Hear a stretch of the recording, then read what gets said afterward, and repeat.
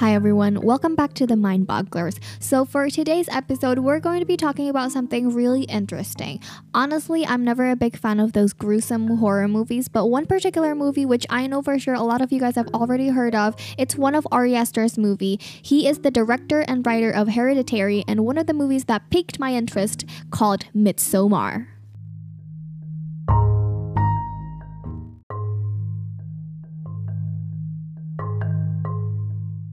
Okay, just a little disclaimer. For today's episode, we're going to be talking about a case that is kind of similar in a sense to the movie Midsommar. So, Midsommar is a folk horror, and this movie is known to be insane, like one of the most unsettling horror movie ever. It's even rated as NC-17, which is a rating worse than the rating R, which is super crazy. And the difference between this horror movie and the others is that it partakes in the daytime. So, like most horror movies you watch, they always kind of partake in the nighttime, right? To make it even scarier, because night and darkness represents like evil and feeling uneasy, etc., and vice versa. But this movie is special because it happens in the daytime and everything is bright and sunny and everyone's wearing white. But still, this movie manages to unsettle you and gives you goosebumps and makes you want to throw up, literally. And so let's talk a little bit about this movie. So huge spoiler alert for anyone who hasn't watched this, but you know what? I feel like even if I do spoil it to you guys, it would make no difference when you watch it by yourself. Like, what I'm about to tell you is not enough credit to put on the whole horrendous entirety of the movie. And so the movie begins with a woman by the name of Danny, who is a college student, and she had just lost all of her family to her sister's murder-suicide that led to the death of her parents. So keep in mind that the movie starts with Danny being profoundly alone, right? And the only person she has at that time is her shitty, emotionally abusive boyfriend by the name of Christian, who, by the way, did a terrible job being the boyfriend of someone who just lost their entire family. Like, honestly, the conversations they had together in the movie is just super hard to watch because he constantly gaslights her, and the emotional manipulation is just really super sad to watch. Like, he's so evasive and he keeps pushing her away when she's literally in her lowest point. I mean, she just lost her family, right? And I feel like the only thing she needed that time is for someone to be there for her. And the way Christian pushes her away is like, for example, he goes to like parties, and when Danny's like, hey, I want to come too, Christian's all like, no, you should get some sleep, etc., right? Which is so annoying to watch. And this behavior leads to Danny finding out that Christian is going to go to Sweden with his friends without telling her anything about it. So Christian was going to go to Sweden to attend this festival that happens once every 90 years, which, by the way, is a place where his friend Pelle grew up, right?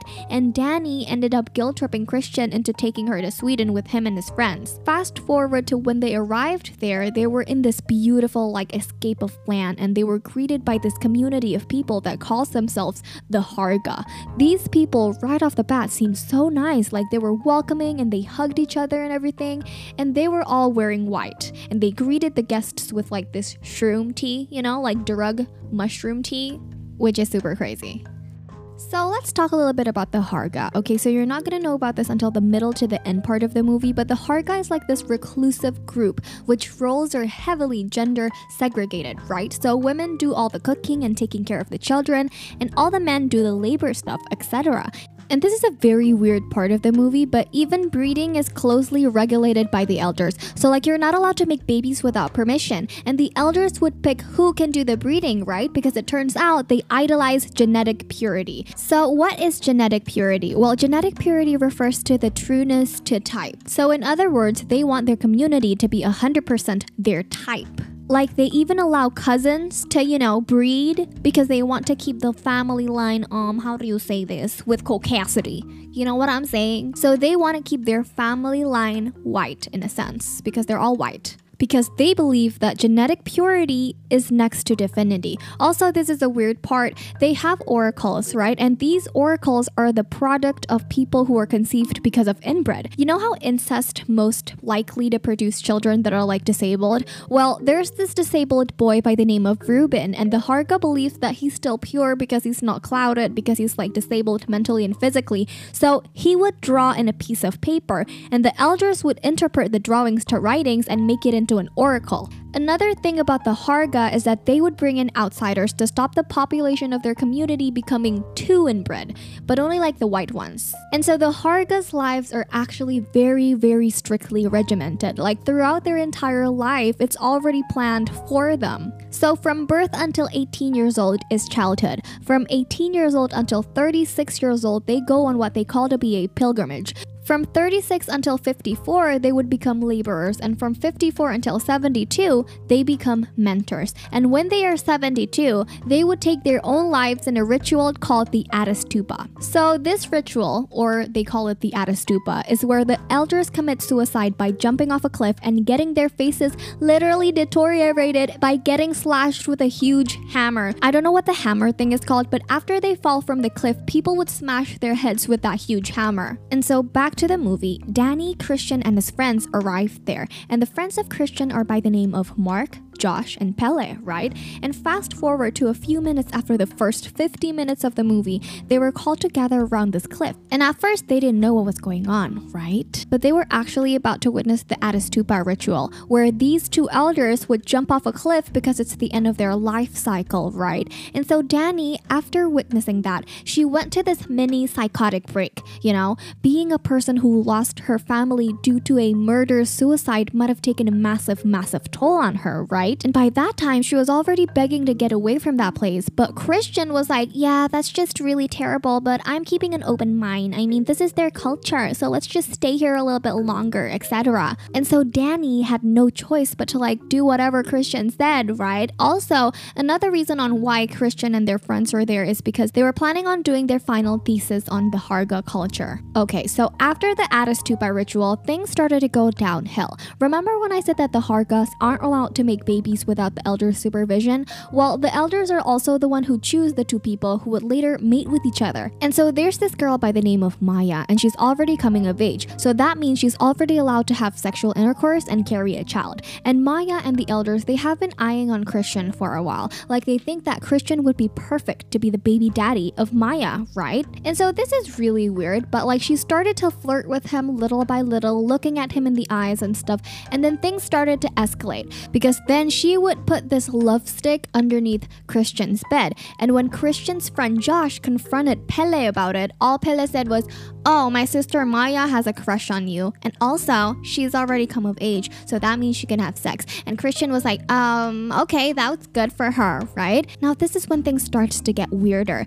Christian was given food and drink by the Harga, right? And in that food, there were strands of Maya's pubic hair, and in the drink was Maya's period blood. So he was eating Maya's pubes and drinking Maya's period blood, which is super disgusting and crazy, right? You know, a lot of cultures in the world actually think that period blood can act as a love spell. That's why there's like the saying, don't let your husband eat spaghetti from your neighbor's house. Because, you know, maybe they would put period blood in the spaghetti sauce. Like, a lot of people think that it could act like a love spell, but in reality, it's just the most unsanitary thing ever in the world. And so back to the movie, at this time, Christian's friends got in trouble a lot because they just literally disrespect the whole culture and tradition of the Harga. So one of Christian's friends, which is Mark, he peed on one of the ancient dead trees that means so much for the Harga people, right? And this one dude was about to fight him, and he was like, what are you doing, you fool? But Mark is such a douchebag, he was being all defensive about it instead of like saying sorry and stuff like that. He was all like,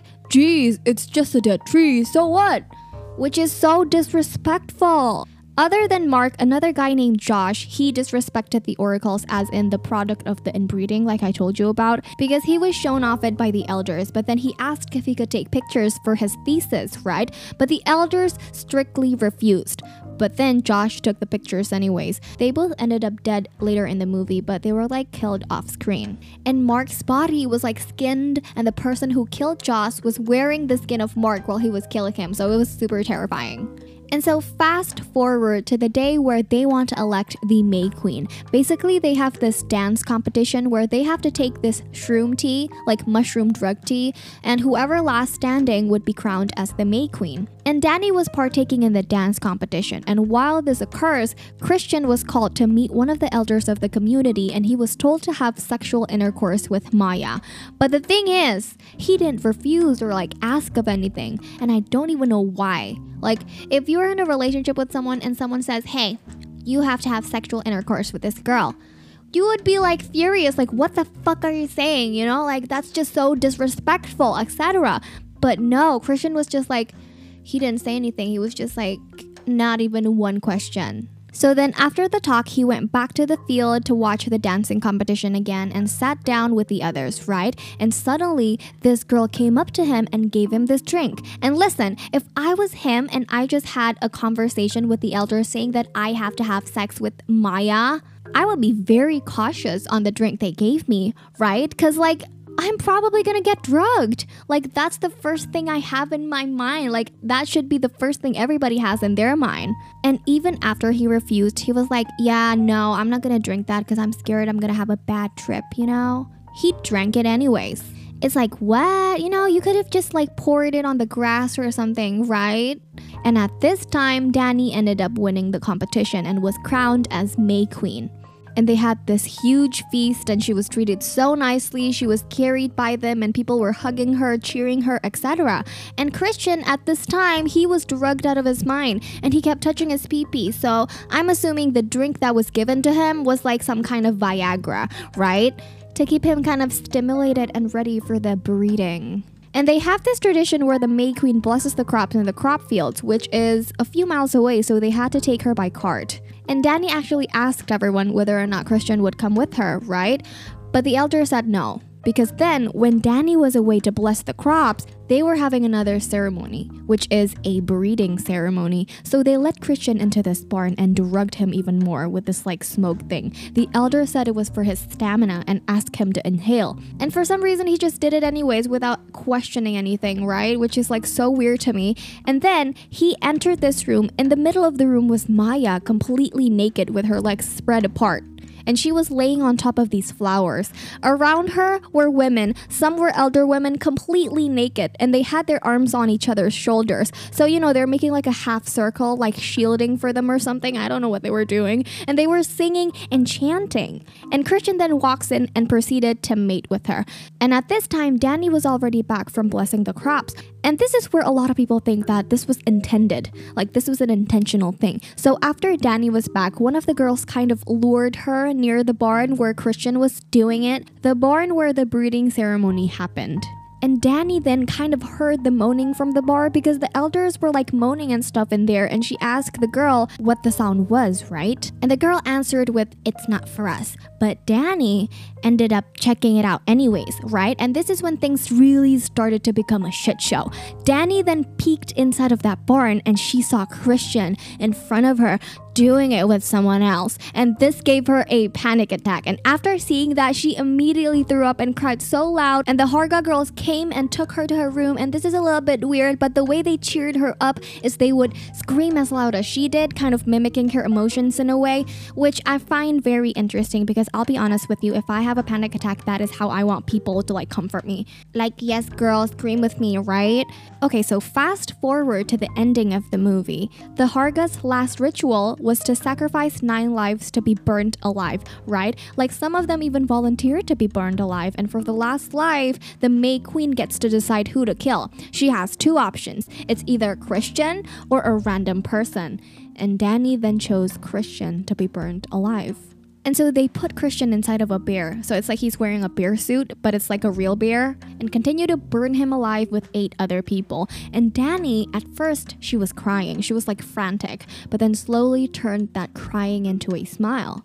And that's the end of the movie. Trust me, it's way more intense when you watch the movie by yourself. So a lot of people actually feels empowered by the movie, not realizing the fact that it's mostly about how the Harga is grooming Danny into joining their cult. Well, a lot of people actually put this movie into that good for her genre. You know, like when the main antagonist is the boyfriend and how shitty he is, and at the end of the movie, the main protagonist, which is the main woman lead, did something to them that they truly deserve. And in this movie, Danny burned Christian to death, and a lot of people see this as like a bridge to burn or something, and Danny is burning figuratively and literally the bridge between her and her sad and tragic past. And the smile at the end of the movie symbolizes finding joy again after so much pain. Even if that joy was brought about by something awful, it just feels like a new beginning for Danny, right?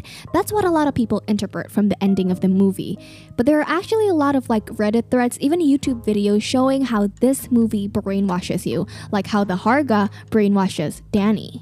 And so for today's episode, the case that we're going to be talking about is the case about the Laverty brothers, who started a cult by the name of School of Prophets. Now let's kind of dig deeper into the techniques that predatory groups like cults, even the Harga from that movie, have honed to perfection for decades. So Acolytes of Horror said in one of their videos specifically about this movie that cults hide their horror in the daylight and use worship and ritual as a form of psychic bombardment. So if you haven't already know about this, every brainwashing story begins in the same place, which is loneliness.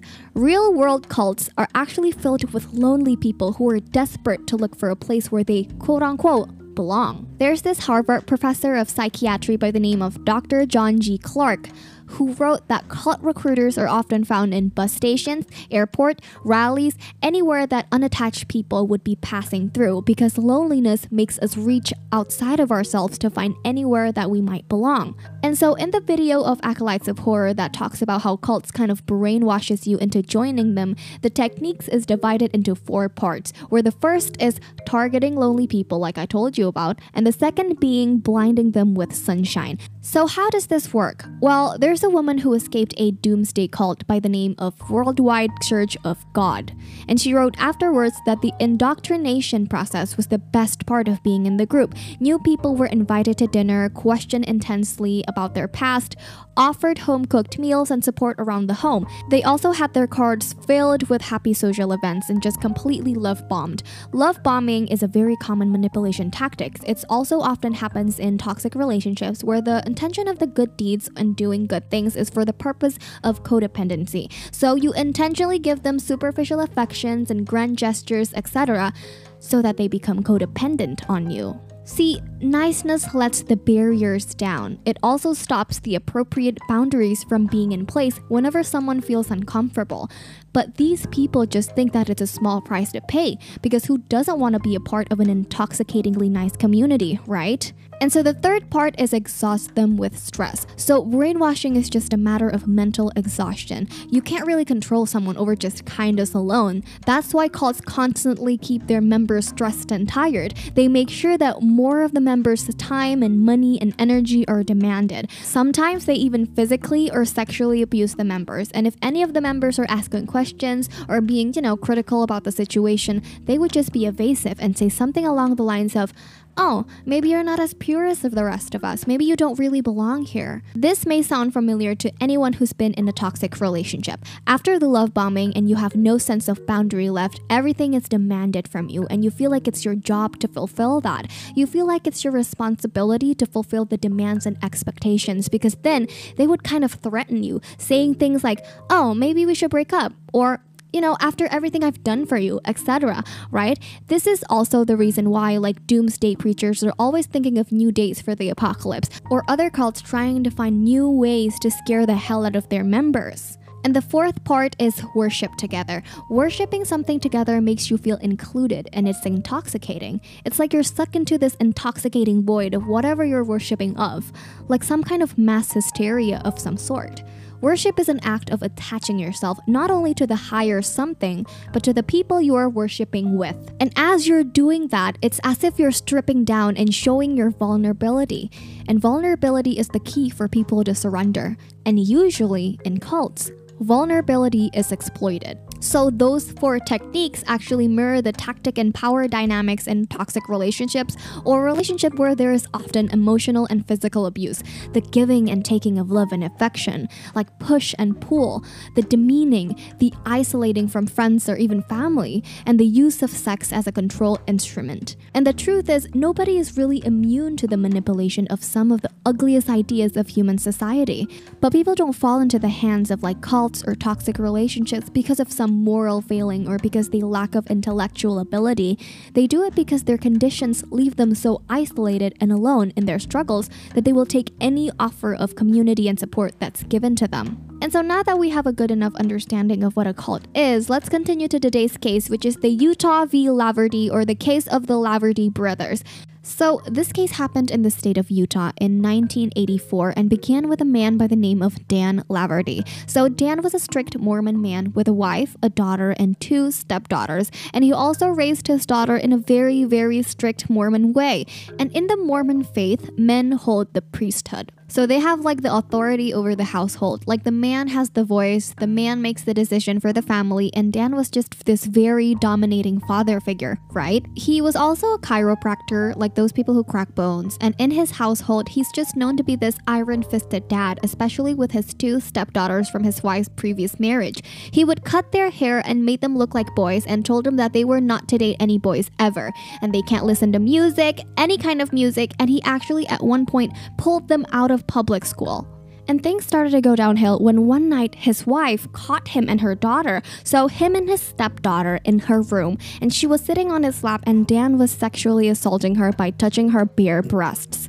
And after getting caught, he swore that it will never happen again, and he punishes himself by putting a pebble inside of his shoe. It's like so that the hurting makes him remember to not want to touch her again, etc. I don't know how the logic of that works, but whatever, let's just continue. But the thing is, the pebble didn't work because soon after he started doing it again, and it was more than just fondling her boobies. He straight up wanted to have sex with her. He wanted to have sex with his stepdaughter, which is super disgusting, right? And this is a little bit messed up, but his real kid, his biological daughter, which is a girl by the name of Rebecca, this got her kind of jealous. She was like, did he love her more than he loves me? And in one of the interviews, she said, and I quote, I don't want to be molested, but why did he give her attention and not me? Which is just so messed up. And things escalated quickly because then he wanted to practice polygamy and wanted to take his 14-year-old stepdaughter as his second wife. But luckily, neither his wife or the Mormon church would stand for that. And so they refused his idea of polygamy, right? And the Mormon church soon excommunicated him, and his wife did too. And so he took his quote-unquote worshiping elsewhere with 2 of his brothers by the name of Ron and Alan. And this is when they started the cult by the name of School of Prophets. They proclaimed themselves as the prophets of God. And one of their main beliefs is polygamy, so they were allowed to have more than one wife. But the thing is, their legal wives were against this practice, especially Alan's wife by the name of Brenda. Brenda is very outspoken and educated. And one day she decided to visit Ron and Dan's wives, right? Telling them that they have options. They can leave the relationship because this is starting to become abuse, right? And this leads to Ron and Dan's wives finally had the guts to leave them. And soon after, this is really messed up, but Ron said that he received a revelation, a prophecy, and he wrote it all down. And he said that God wanted him to kill both Brenda and her baby because she was the one who encouraged his wife to leave him. Brenda as in his sister-in-law. Can you believe it? And so Ron immediately told Dan about it and they decided to do it. They decided that they were going to murder Brenda because they kept thinking that it was God who wanted it. And they then both jumped into the car and went to Brenda's duplex where she lived. And Brenda actually already had a feeling when she saw them outside of her house. And Ron went out first to knock on the door while Dan stayed in the car for a bit. But Brenda didn't let him in until a few moments after when she opened the door just a crack. And that's when Ron forced his way into the house to murder her. And after he forced his way into the house, he proceeded to beat her as she was pleading and saying, please, please don't hurt my baby. Please do anything but don't hurt my baby. And so what was Dan doing in the car? Well, he was praying. And he felt like he needed to pray, and he was saying things like, okay, God, I guess this is my part. If I shouldn't do this, please send me a sign. Send me an angel to stop me. And then he proceeded to walk into the house, and he saw Brenda just laying there, and he took the telephone cord to choke her, kind of stopping her from breathing, and proceeded to slit her throat. And then he went into the baby's room and killed the baby. Soon after, Alan, their brother, came into his house and was completely out of his mind. He was screaming, and the neighbors even he heard him screamed so loud and immediately called the police. After calling the police, he called his mother, who was also screaming in disgust because this is just a big tragedy, right? And Ron and Dan Laverty were arrested at Circus Casino in Reno, Nevada. They represented themselves at trial, and Dan was found guilty and sentenced to life in prison, and Ron was convicted and sentenced to death for devising the murder plot. And to this day, Dan Laverty spends his days in maximum security wing of the Utah State Prison. And when he was interviewed about his murder of his sister-in-law and niece, he remembers it as if it was yesterday. And he said a couple of just messed up things like, and I quote, he said this, "It's never haunted me. It's never bothered me. I don't blame anyone for not understanding it. But if you had done it, it wouldn't haunt you either." He also said that he doesn't think he will die in prison. He believes that the walls will crumble and he will emerge as this biblical prophet Elijah, announcing the second coming of Christ. So at this point, he's just like straight up delusional, right? And so that is it for today's episode, you guys. I hope you guys enjoy it and wait up for the next one. Bye!